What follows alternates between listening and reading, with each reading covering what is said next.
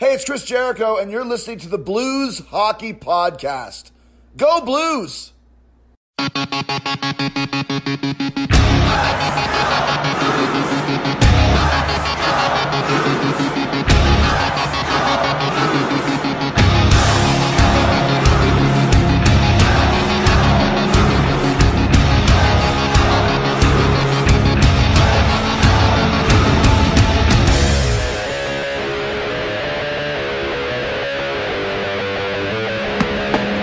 Welcome back to the Blues Hockey Podcast. Your host is Jason. No Chris this week, but we do have a special guest this week. Retired NHL ref and now dailyfaceoff.com rules analyst, along with Hot Mike with Jamal Mayers and Andy Strick on 590. We have Tim Peel with us today. Tim, thanks for coming on the show. Oh, thanks for having me, Jason. I appreciate it. Did you love the title that we came up with for the radio show? Yeah, Hot Mike, it works. Yeah, well, because that's what everyone said that I got caught on was a hot mic. Yeah, I thought, hey, lean into it. You might at this point, yeah, right? Exactly. And Strick says, "What do you think about calling it Hot Mic?" I said, "It's perfect." So we're doing our first show a couple months ago, 3 months ago, and Strick comes on and he goes, "Hey Tim, hey Jamal, how are you?" And looking forward to this. And Jammer goes, "Oh, good, I'm excited," and so on. And Strick goes, "Timmy, how you doing?" I go, I'm not doing very good, Strick. I go, and Jammer doesn't know I'm going to say this. Strick knows, and I'm going to say it. And I go, I'm struggling. I said, I woke up at 4 a.m. I had the sweats. I had hives all over me. I said, the last time I was in front of a microphone, I said, things didn't work out very well. And they started laughing. We just had fun with it. So yeah, it's fun. I'm having a fun time doing the show with those guys. Well, it's good. Yeah. Cause obviously the hot mic incident back in, what's the early, was it 2020 or is it 2021 at this point? 2021. Yeah. Yeah. So it seems like a lot longer than that. It seems like a lot longer. It seems like forever ago, but it's actually, it was March 23rd of 2021. Exactly. So obviously you've talked about that incident on a couple of shows. I know with Frank Cervelli, you've talked about him on your own, and on Hot Mike, you talked about it as well. I'll just lightly touch on because it's obviously been talked about already. Yeah, it's one of those things where, as being a hockey fan and like me growing up and around hockey, and you kind of watching hockey, you see that during the game. You see the quote unquote makeup calls, and we can kind of almost. I want to talk about that. The Blues played Dallas recently, and obviously right. you're residing in St. Louis, so obviously you've been watching the Blues, and you post about how the Blues have been playing. So I'm assuming you got a chance. Did you get a chance to watch the Dallas game? I did. Okay, so obviously there's a big thing at the end of that game, obviously, where the Blues had a first time in the franchise history come back with under a minute left. Crazy game where that's a crazy stat. Yeah, where they maybe didn't deserve to win that one, but they pulled it out, and that just makes kind of how this team has done this year. Obviously, from the angle, I don't know who was the ref in the corner, because obviously Shen was in the corner with Heiskanen. Yeah, it was Corey Servette, and it's crazy that for fans to understand, but sometimes you can be too close to a play. And there were many times throughout my career where I was in the neutral zone and I'd see something happen around the net or in the corner. And even though the other ref was near to it, sometimes you've got that tunnel vision. And when you're in the outside ref, everything is big like this.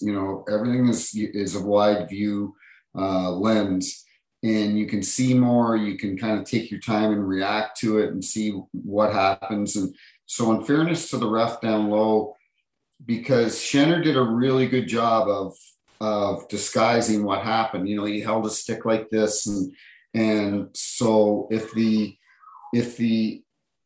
closest ref to it didn't see it, which obviously didn't, it would have been really difficult for Frederic Lacouillet, the outside ref, because as Shen was laying there, the outside ref would have actually been looking at the back of Shen, and Shen was in between the stick and the player, and so the outside ref wouldn't have seen that. So it was a break for the Blues, and I said to a friend of mine the other day, they were complaining about the officiating in the Pittsburgh game on Wednesday. Mm-hmm. And they didn't like the Mikkola play. And I defended the refs and said, like, it's easy to sit at home and watch that replay and go, he got pushed in. But our officials don't have that benefit. They're calling it in real time. They don't have the benefit of slow-mo and looking at the replay. And so he didn't like that call. And I said, I get it. I said, it probably could have just been left alone and not have called anything on that, called it incidental contact and so on. But then I talked to him on Monday and I go, it's so funny. I said, because you text me just losing your mind on Wednesday. I said, but Sunday, I said, I never got a text from you. I said, guess what? I said, it all evens out. Over 82 games, you're going to get some nights you feel like we're just not getting the calls. And then, prime example, the Dallas game, they got the calls, they got 2 points. Dallas didn't even get a point in that game. Yeah. And which would have been frustrating for them and obviously for bonus. And that's why he freaked out. So to the fans out there, it usually evens out throughout an 82 game schedule. Yeah. The Blues, I know Blues fans are frustrated. So obviously the Blues got a benefit on Heiskanen got tripped, but then Heiskanen got up and also had the slash on Kyrou, which was a penalty afterwards, which led to the game-winning goal. So the Blues technically benefited twice there over that whole time. And you mean because Kyrou played it with the broken stick? Yeah. Was it, in your opinion, was he in the emotion? Was he in the motion of passing and didn't realize it? Or is it more of he still was? It was very quick, in my opinion, but obviously you don't know you don't know if the player knew it was broke or not. I mean, he could have said, I didn't know. Correct. I think and that's a good point, Jason. Like, I think if it was 1001, 1002, and then he's still playing with it, that's when we call it. But that there, it was slash pass. You know what I mean? Like, it happened really, really quick. So I don't fault the officials at all for not calling a penalty on that.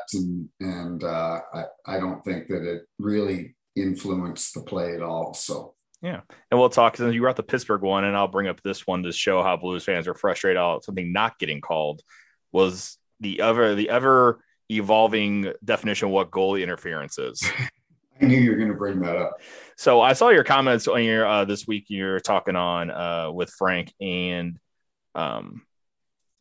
you believe that, if it's anybody else with Sidney Crosby, that would not been a goal.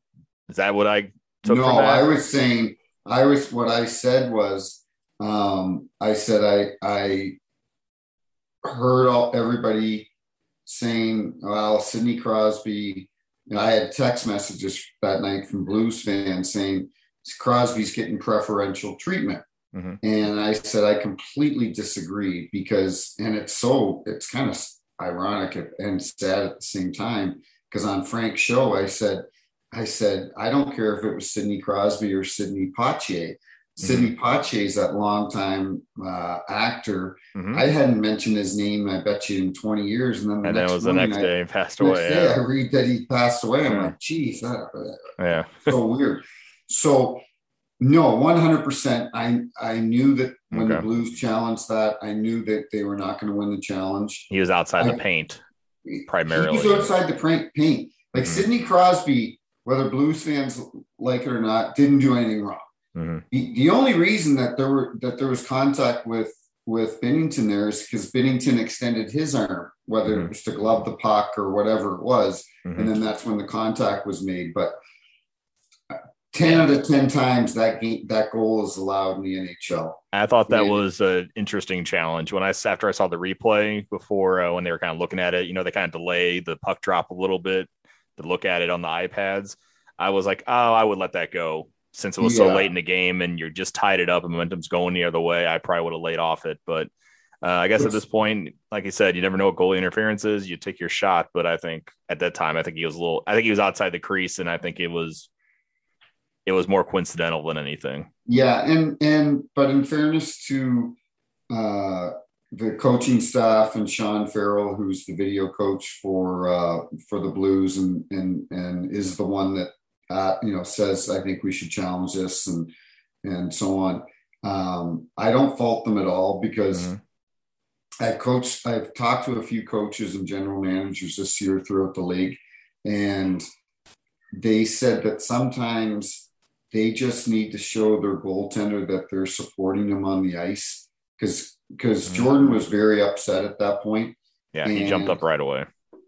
And I feel that if they don't challenge it, he's going to be there in the crease and he's going to be looking at the bench going, like, really, you guys don't think he interfered with me at all? Like, you guys don't support me? That's interesting. So I get why, coaches and the video guys challenge some of these sometimes because they probably know that they're not going to win the challenge, but they need to show support for their teammate.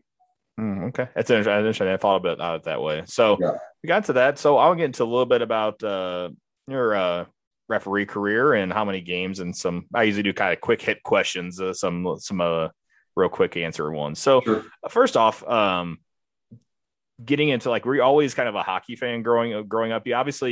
You're born in Canada, so Hampton, New Brunswick. Correct. So, and now you reside in St. Louis. So that's a big change there from Canada down here. Yeah, it's a long ways away. Yeah. So, obviously hockey big growing up, obviously. Yeah. I grew up in a small town in Canada, 1,200 people.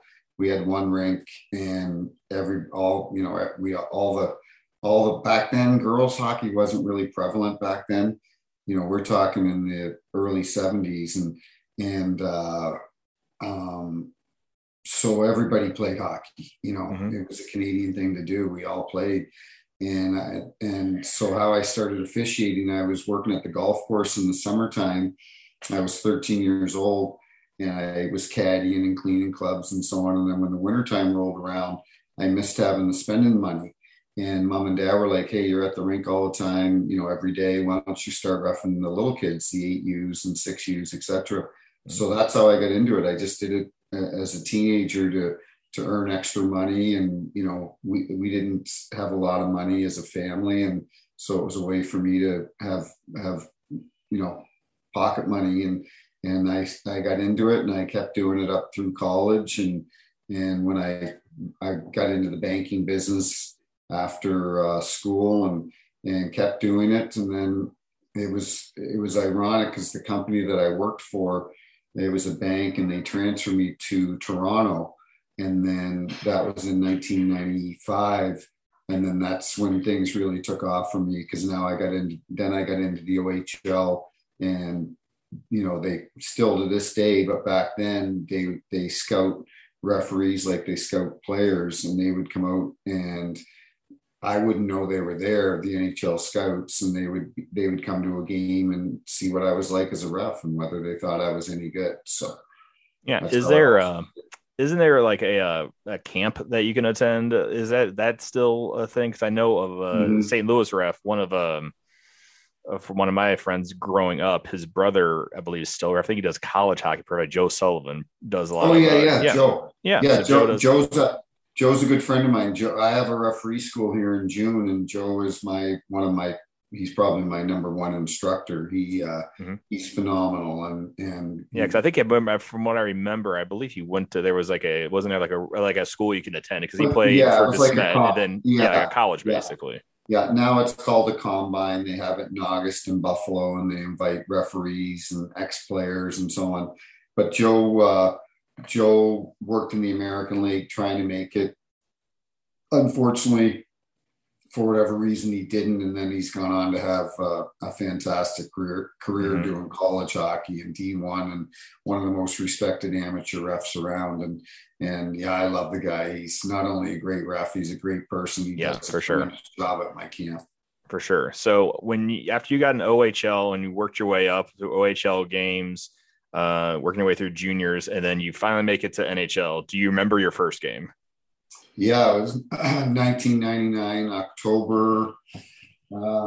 Let's see. I got it in front of me. I want to see if you can remember. October 21st. There you go. Yeah, it's a picture right there. There it is. It was in Ottawa, Colorado, and Ottawa. And yeah, it was a huge thrill. You know, a kid growing up in Canada in a small town of 1,100 people. Obviously, growing up, you know, watching Hockey Night in Canada every Saturday night. Back then, we didn't have games on Mondays and Tuesdays. We didn't have the NHL package. It was one night a week, and it was Hockey Night in Canada. And you know, I always, you know, I played a tremendous amount of pond hockey where I grew up. We had ponds all over the place and lakes, and we played outdoors all winter. And so, you know, many times playing those games and pretending like I had scored the goal to win a Stanley Cup. And then when I realized that obviously I wasn't good enough to make the NHL, I changed my focus to refereeing. And even back then, I had no idea that I would make it, but I'm like, you know what, I enjoyed it, and it's something that I can do for a living. And I was fortunate enough that it all worked out. So throughout your career, and you've had over 1,000 NHL games, over almost 1,400 games total, almost 100 playoff games total, and you got to do some really awesome ones too. You have one All-Star game in 2012, from what I see here. You got to do the Busch Stadium game, which is great. I think being in St. Louis, I think, is an awesome thing. You also got to do the Wrigley Field game, which I think is another fun one. Yeah, that was 2009, Chicago and Detroit. That was you know, that was a lot of fun. Mm-hmm. Do you ever have a favorite building to go into when you're NHL rep? Is there a building you always look forward to going in, maybe for atmosphere reasons or just a fun rink to be at? Yeah, you know, I loved working at Madison Square Garden. It was one of my favorite places to work. You know, one of the most iconic buildings in the world. And I loved working in Montreal, you know, just that there's such knowledgeable hockey fans. And, you know, I remember when Mario Lemieux was in the league, and when Mario was playing for Pittsburgh, and he'd be in town, and it would be a Thursday night or a Saturday night, it didn't matter. When, you know, Mario grew up in Quebec and, you know, was that great French player that people just looked up to. And when Mario would come to town, you could feel the energy and the buzz, not at the building. That definitely was the case, but you could feel it in the city that day, wherever you walked. People, they couldn't wait to see Mario Lemieux. And you know, I loved all the buildings. I loved working here in front of family and friends, but probably Montreal and New York were my two favorites. Cool. Through all your games, I know they always change up kind of refereeing partners, obviously, but did you ever have a favorite person, like when they went to the 2-referee crew? Then you have a favorite referee, maybe a couple that you like to referee with, that you got along with, and you felt like you guys kind of like were able to call like a really good game together? Yeah, no, that's a good question. And you know the famous ref, Wes McCauley's one of my closest friends, and he's just a great guy to work games with. And then Kelly Sutherland, who's another, you know, we came up together through the American League and into the NHL together. And he's a tremendous ref. And then Chris Rooney, good referee. He's actually working the Blues game here tomorrow. Talked to him today when he flew into town. And, you know, but those would probably be my top 3 guys that I enjoyed working with the most. I was going to ask you this because obviously with the advent of social media has gotten more eyes on referees. Like yourself, obviously took some slack back in the day with your infamous picture with Greg Wyshynski at the bar. Yeah. So obviously, but also I think that also got fans more aware of who you were. So like when you were calling a game, like, you know, like obviously, do you think it's good for refs to kind of like Wes McCauley, like you have it now, like obviously when he does the fighing thing, when he calls fighting, you know, he makes a, you know, it does his thing, which is funny and it's great. I think it's a lot nice. Is it good for the refs to be able to showcase kind of like a personality a little bit like that? Or do you kind of think it's nice for them to kind of blend into the background of the game? Yeah. You know what? You're right on both points, really. You know, it was funny because I was on TSN today in Canada, and they asked me about Wes, and you saw us call earlier on the week in Detroit, and Ken Daniels and Mickey Redmond. You could hear them go, "That is awesome! Way to go, Wes! That's awesome!" Like even the announcers got excited about it, and there's only a few guys that can do that. And quite honestly, on our staff right now, there's only one guy that can do it, and that's Wes. He just has this personality that it just becomes natural to him. And if you knew him as a person, that's kind of the way he is off the ice. And he's always joking and laughing and having fun. But it does tie into what you said about just blending into the background too, because other than that call that night with Wes, you probably didn't even notice him on the ice, so he doesn't try to make himself the show. He has fun with that fighting, or when he makes an announcement on whether a goal has been a good goal or called off because of a challenge. But other than that, he just kind of blends in, and some nights you wouldn't even know that he was there. So there's a fine line to, you're not the show, the players are the show. That's what the fans pay to see. They pay to see the players. They don't pay to see the refs. And some of the best ref games that I ever had was when the fans didn't even know who ref the game. And that's what you wanted most of the time. I remember, years ago, I was working a game 7 in Madison Square Garden between the Rangers and Philly, and my partner, Chris Rooney, and we called one penalty the entire night. And it was kind of back when you could get away with not calling a lot. And I guarantee you the fans weren't talking about us after the game. So as a ref, you just kind of want to blend in, not be the show. And at the end of the day, we're not the show, but there's only one Wes McCauley, and he's tremendous at how he does it. Yeah, he does, and that was a really great. I think it's something I enjoy it, and I kind of think that's it's nice to kind of see a personality from guys like that every once in a while. So, since obviously you're in St. Louis, and you get to kind of being retired now, be kind of you see stuff from a fan perspective, along with your extensive knowledge and experience throughout the years. Since we're a Blues podcast, we'll talk about the Blues a little bit here. Right. So absolutely. So far this year, the Blues have gone through a lot. So they've had now 20 guys through COVID protocol, a couple injuries on top of that. The Blues currently have 5 guys in COVID protocol. Jake Wallman got out today. No Tarasenko or Perunovic this time. It looked like Shen, Perron, and Parayko have been put in. So a big chunk of the team is once again taken out. So about $25 million worth of salary out the door.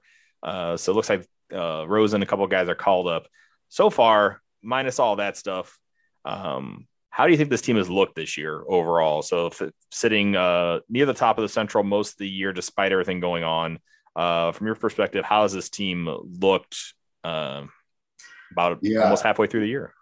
You know what? I really think, and I truly mean this, he's a friend of mine, but I would say this if he wasn't, is Craig Berube, Mike Van Ryn, Steve Ott, Jimmy Montgomery, their whole coaching staff, as you alluded to, at one point they had Nathan Walker in, they had Brownie in, they had Joshua in. They had 4 or 5 guys in that lineup that they never had projected being in that lineup at the beginning of the year. Yeah, and I was really happy to see Torpachenko. Don't get me wrong. I think he played very good for when he was up here, but it was 100%. One of those things where if you saw him up here, you knew that Blues had a lot of injuries. So 100%. And I think it was good for him and good for the Blues management to see a guy like him that they had drafted. And he's a big guy, and they're like, you know what, this kid can play in the NHL. He obviously needs some more time in the American League, but I think it was encouraging. And then when you think about it, this is unbelievable. They were down to their 5th string goalie, and they were still winning games. That's unheard of. So that's why I give a lot of credit to the coaching staff, because what the coaching staff does is they put a system in place, and it's almost like Bill Belichick, where he loses Danny Amendola, a Gronkowski, whoever, and he plugs in another guy and says, this is your role on the team. This is what you need to do. And we've got the system in place. And if you play the system, there's a good chance that we're going to put ourselves in a good position to win. And that's what this coaching staff has done. And I give them a tremendous amount of credit because, they were decimated with injuries. And like you said, they're 19, 20 guys now with COVID. But I said today on TSN, I said, the only benefit of them having all these cases right now is when they come back, they don't have to get tested for 90 days. Mm-hmm. They don't have to get tested. There's no more testing for 90 days. So I would rather my guys, if I was Doug Armstrong and Craig Berube, I'd rather my guys be getting COVID in January, February, rather than March and April, when the games are really, it's crunch time, trying to get a position in the playoffs. So if it's going to happen, I'm glad that it's happening now. And they're going to have to weather the storm again. And Seattle's in tomorrow night, and that won't be an easy game. They play, they have a lot of pride. They're an expansion team. Should the Blues beat them? Yes. But we've seen Seattle beat the Capitals. We've seen them beat other teams. They're in the NHL for a reason. They've got NHL players. And so it'll be a good test for them tomorrow night. I'm going to go down and watch it.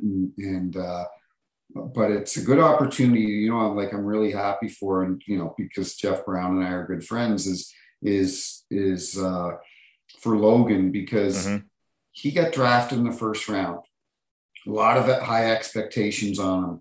Things didn't work out in Ottawa for whatever reason, but a lot of things don't work in Ottawa for a reason. Haven't been very good for a long time. But saying that, I think they're on the right path with Kachuk and Shabbat and Zitzel, however you pronounce his name. Yeah. But it was a good opportunity for Logan to come in and go, you know what? I can play in this. I can play in the NHL.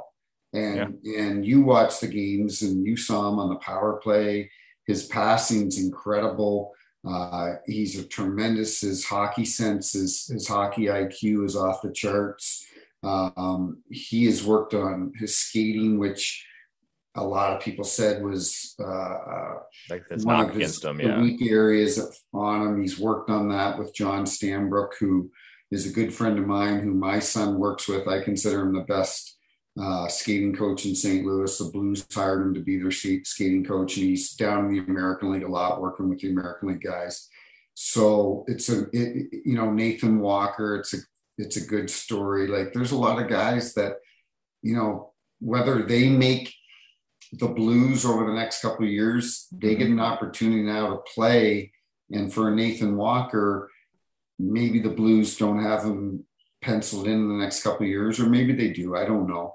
But it's an opportunity for him when he plays to play well, so that other teams, because there are scouts at every game, from Vancouver Canucks to Chicago to LA, every game there's scouts, because they're trying to fill, voids in their lineup. And so it's an opportunity for a guy like him to come in and say, you know what, I can play in the NHL. Yeah, so the Blues have done a real good job of finding guys that have been able to get into this, plug into a system and do it seamlessly.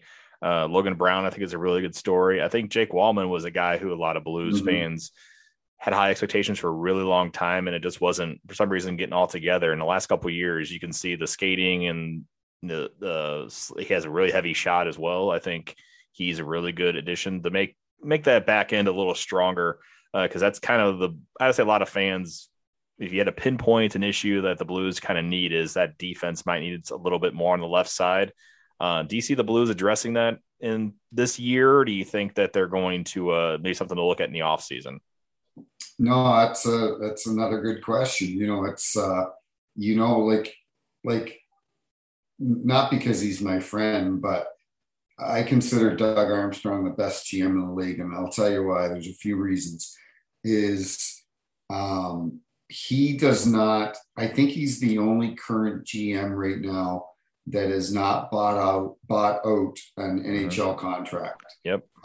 There's a reason. Like, I loved David Backes. David Backes was the captain, but Army was going to have to pay him for past performance by giving him the 5-year deal that he got in Boston. And what eventually happened, Boston trades him. Anaheim buys him out of his last year or 2 years of his deal. Army doesn't sign long-term deals that he knows is going to handcuff the franchise. And I loved Petro, but Petro wanted 8 years at big money. And so in this case here, he wants to fill that void. Jacob Chikrin's been mentioned a lot throughout the National Hockey League, not just St. Louis. Yeah. The guy's a stud, young player, but you're going to have to give up a lot. People are like, well, trade this guy and this guy and this guy. Well, guess what? If I'm Billy Armstrong, I want either Thomas or Kyrou, a first-round pick, and somebody else, because that's what it's going to take to get a Jacob Chikrin. Yeah. You're not going to get him for a second, third-line player. It's just there's Bill Armstrong. He tutored under Doug Armstrong. Okay. Yeah. And so Bill Armstrong is not going to give the kid away. He's going to get a lot of assets back if he decides to move him. Yeah. And I don't know why you would move him, because I think he's going to be a tremendous player in this league. Ben Chariot is a good player, played for Winnipeg, plays for Montreal now. Yeah.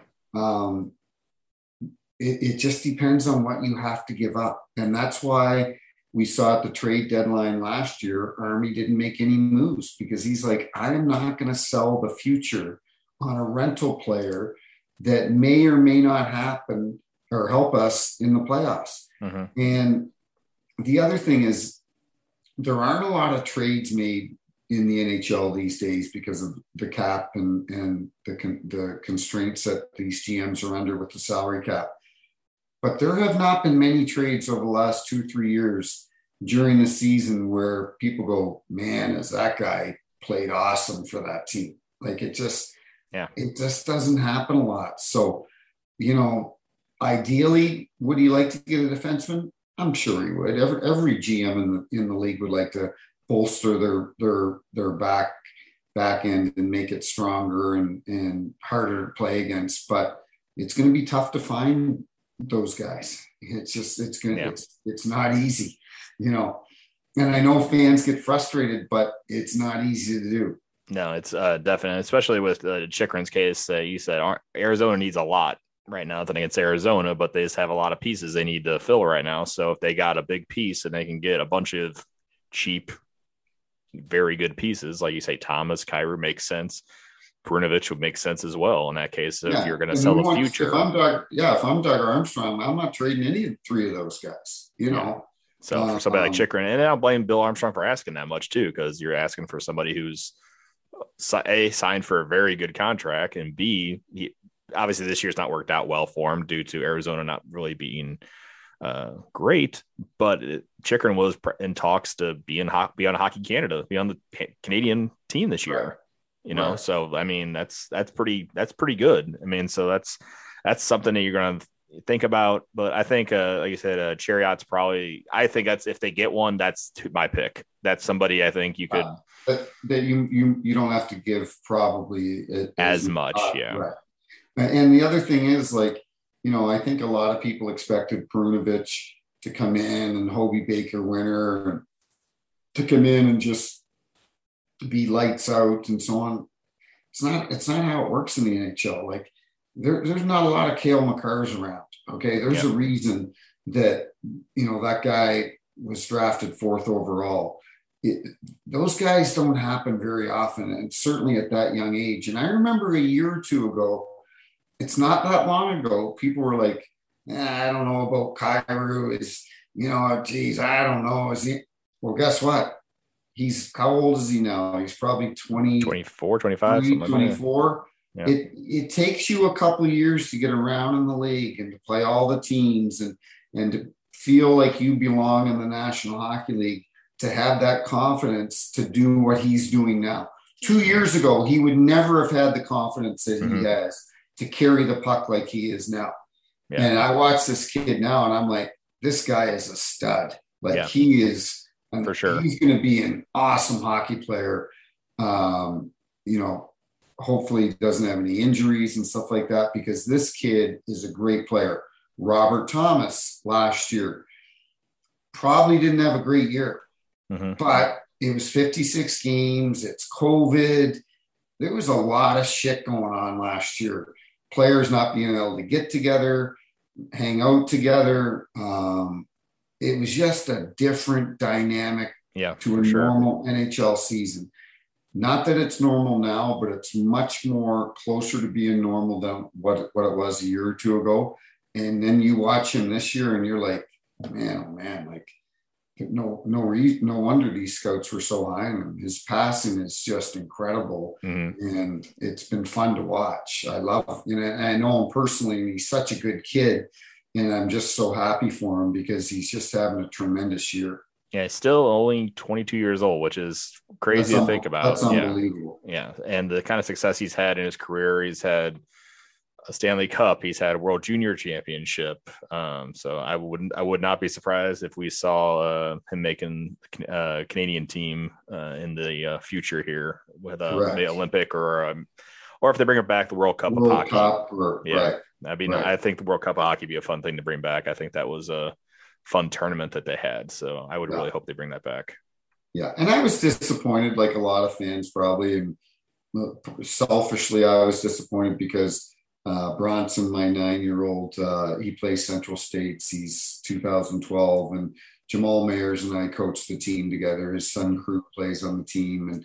And Jammer and I are having a lot of fun with that. And we were talking the other day at the rink, and we're obviously very good friends. And I said to him, what really sucks about the Olympics? I go, I don't blame the NHL. I go, with all the games that are canceled, if you take 3 more weeks off, you're never making those games up. And now we're playing another shortened season. We're playing 60 games instead of 82. And I completely agree with what the NHL had to do. But I said, selfishly, it sucks because I was really looking forward to saying, hey, Bronson, Team Canada's playing. Let's go downstairs and watch it. Team USA's playing. Let's go watch it. Russia's playing. Let's go watch Ovi. Like, I was really looking forward to that. And I felt bad for Jordan Binnington. Who's definitely going to make the Canadian Olympic team, 100%. And it was going to be him, Marc-Andre Fleury, and probably Carey Price. Yeah. If Brian, do you think he would have played? You think Price is going to play? I think so. But Jordan was going to make that team, and O'Reilly was talked about making that team. People just don't think, those GMs do not. There's a reason Patrice Bergeron made the last 2 or 3 Olympic teams. It wasn't because he gets 2 points every game. It was because he's won the Selke Trophy numerous times, because he's one of the best defensive forwards in the NHL. And I consider Ryan O'Reilly right up there as one of the best defensive forwards in the NHL. And then, Steven Stamkos, 2014, he's hurt. Didn't make the team. 2018, they don't go. 2022, he's lighting it up. He's going to make the team. He's going to get his chance to go to the Olympics. And now it's canceled, and he'll probably never get a chance to work the Olympics. And then you talk about, not to belabor your point, but the officials. Like, I was fortunate enough, I worked the last Olympics that we've ever had, which is hard to believe, the 2014 Olympics in Sochi, Russia. That's crazy. And as an official, it was a tremendous experience, for a kid that grew up in a small town. And I grew up in a trailer park. I didn't have any money, and now I'm getting pictures by the Olympic Flame, and I'm reffing in the Olympics. And I was fortunate enough that I got picked to work the bronze medal game between USA and Finland, and our officials that are missing out on this too. It's, it was a huge, one of the most memorable experiences that I've ever had in my entire career was working the Olympics. So I feel bad for Army. Doug Armstrong will probably go into the Hockey Hall of Fame one day, and this would have added to his resume, especially if Team Canada won, gold medal. He was the assistant GM when they won the gold medal. He was the assistant to Yzerman in Russia, Stanley Cup. You know, his resume speaks for itself, and he doesn't get to go. And then I talked to John Cooper, you know, when he was probably going to be down. Yeah, he's probably going to be coach. He's bummed out, you know, he's bummed out. He's like, this sucks.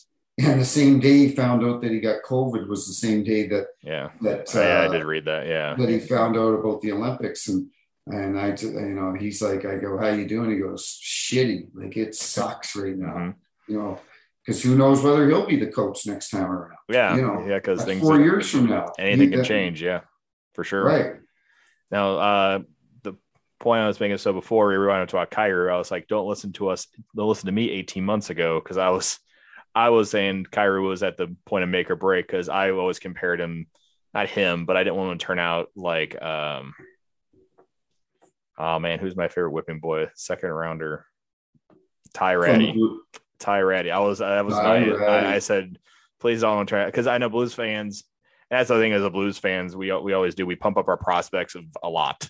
That's sure. We have a lot of high expectations. And then I remember people talking about Ty Ratty, like, oh, we can trade. Was Ty Ratty a second round draft pick? Second rounder the same year. Yeah, he's second rounder. Yeah. Wow. Yeah. Wow. I think it was him and Barbashev that you want to say. I have to look how many games did he play in the NHL, Jason? Not many. That'd be a quick Google. Not many with the Blues, and then I know he went on. I believe he's lighting up a Swiss league right now. I think I saw that the other day. He's in the Swiss league. Yeah, he's in the Swiss league. Yeah. So I mean, and unfortunately, the Blues didn't work out. So, but Kyrou, you know, like I said, sometimes just it clicks for some guys. Sometimes for some guys it clicks when they're 19. Some guys it clicks when they're 25. So it's just a matter of hopefully you have the patience for it to click, wait for that to click, and it wound up working out for Jordan Kyrou this year, because obviously we saw him at the Winter Classic kind of get on the national stage a little bit. So it's nice for him to kind of get, you know, pumped up. And I think it looked like they're trying to advocate him. The NHL was advocating him for like the All-Star game. So that was kind of cool, right? Based on the one game. So you have Kyrou. Obviously, the Olympics really does suck. I get the point of why the NHL has to do it. They have to make up all these games somehow without getting games going into July, and then giving a short off season for guys. So that makes sense. But it does stink for a lot of the players, especially the guys who might be in their last chance. Like I said, Stamkos is a really good example about not, you know, just missing out just by happenstance on one time and then just not going another time. And so a career where two Stanley Cups for him, and you know, so this stinks. So I mean, it's different from from winning and nothing against it, nothing winning like a world championship to winning an Olympic gold medal. Obviously, is two different things. Right. Yeah. So exactly. So winning a world championship, which is nice, I think, but I think obviously an Olympic gold medal is on another level. But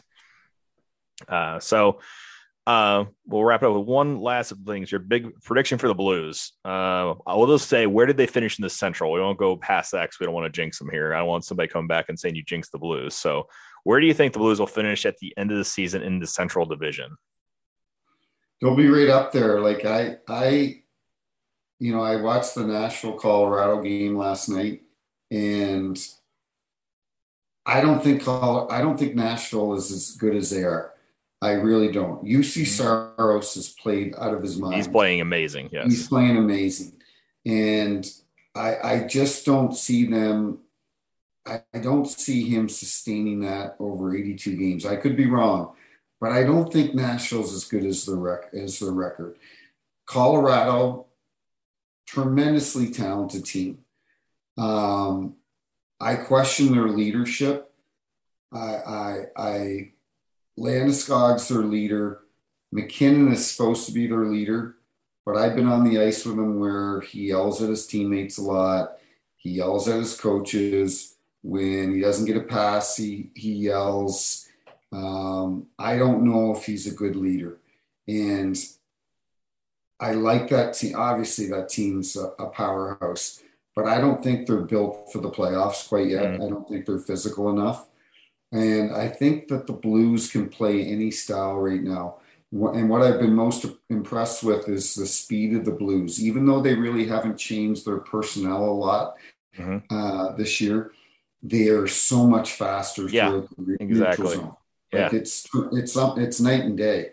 And that's the system that Berube has put into place because obviously they haven't changed players. They're not that they didn't become better skaters overnight, Mm-hmm. but their system's different, and that's what's enabling them to play this quick. And I think they'll be right up there. I think I as long as they can stay healthy, I think they can win the Central Division because for whatever reason, and I still cannot figure it out, they have Minnesota's number. And we've seen it, Jason, for the last 3 or 4 years. We've seen it in the playoffs.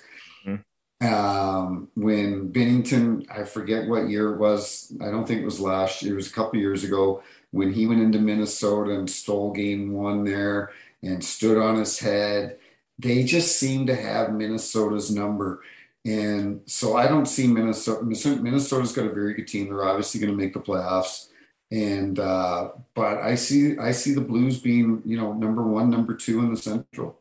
Yeah. So they're still up there right now. So I think, like you said, just keep pushing forward. I think the Central Division is the toughest division in hockey right now, in my opinion. They have, I think they have, four of the top six by points percentage in the league or from the Central. So that just tells you how great the Central is. So it'll be interesting to see what happens this year. So we'll kind of wrap it up there. And before we get out of here, if people wanted to find you on, let's say on the social media on Twitter, where would they find you at? What's your handle? They'd find me at Tim C. Peel. Okay. I'm on Twitter at Tim C. Peel. I'm on the Daily Face Off twice a week with Frank Saravelli. And then Jim Allmayers and I and Andy Strickland, we have a radio show here in St. Louis on the Fan 590 on Tuesdays from 2 to 3 p.m. Tuesday afternoons, called Hot Mike. Give it a listen. We have a lot of fun talking hockey with Strick and Jamal. Awesome. So, yeah. So, well, thank you for coming on, and hopefully we get to see you around the rink sometime. Appreciate it, Jason. Thanks for having me on.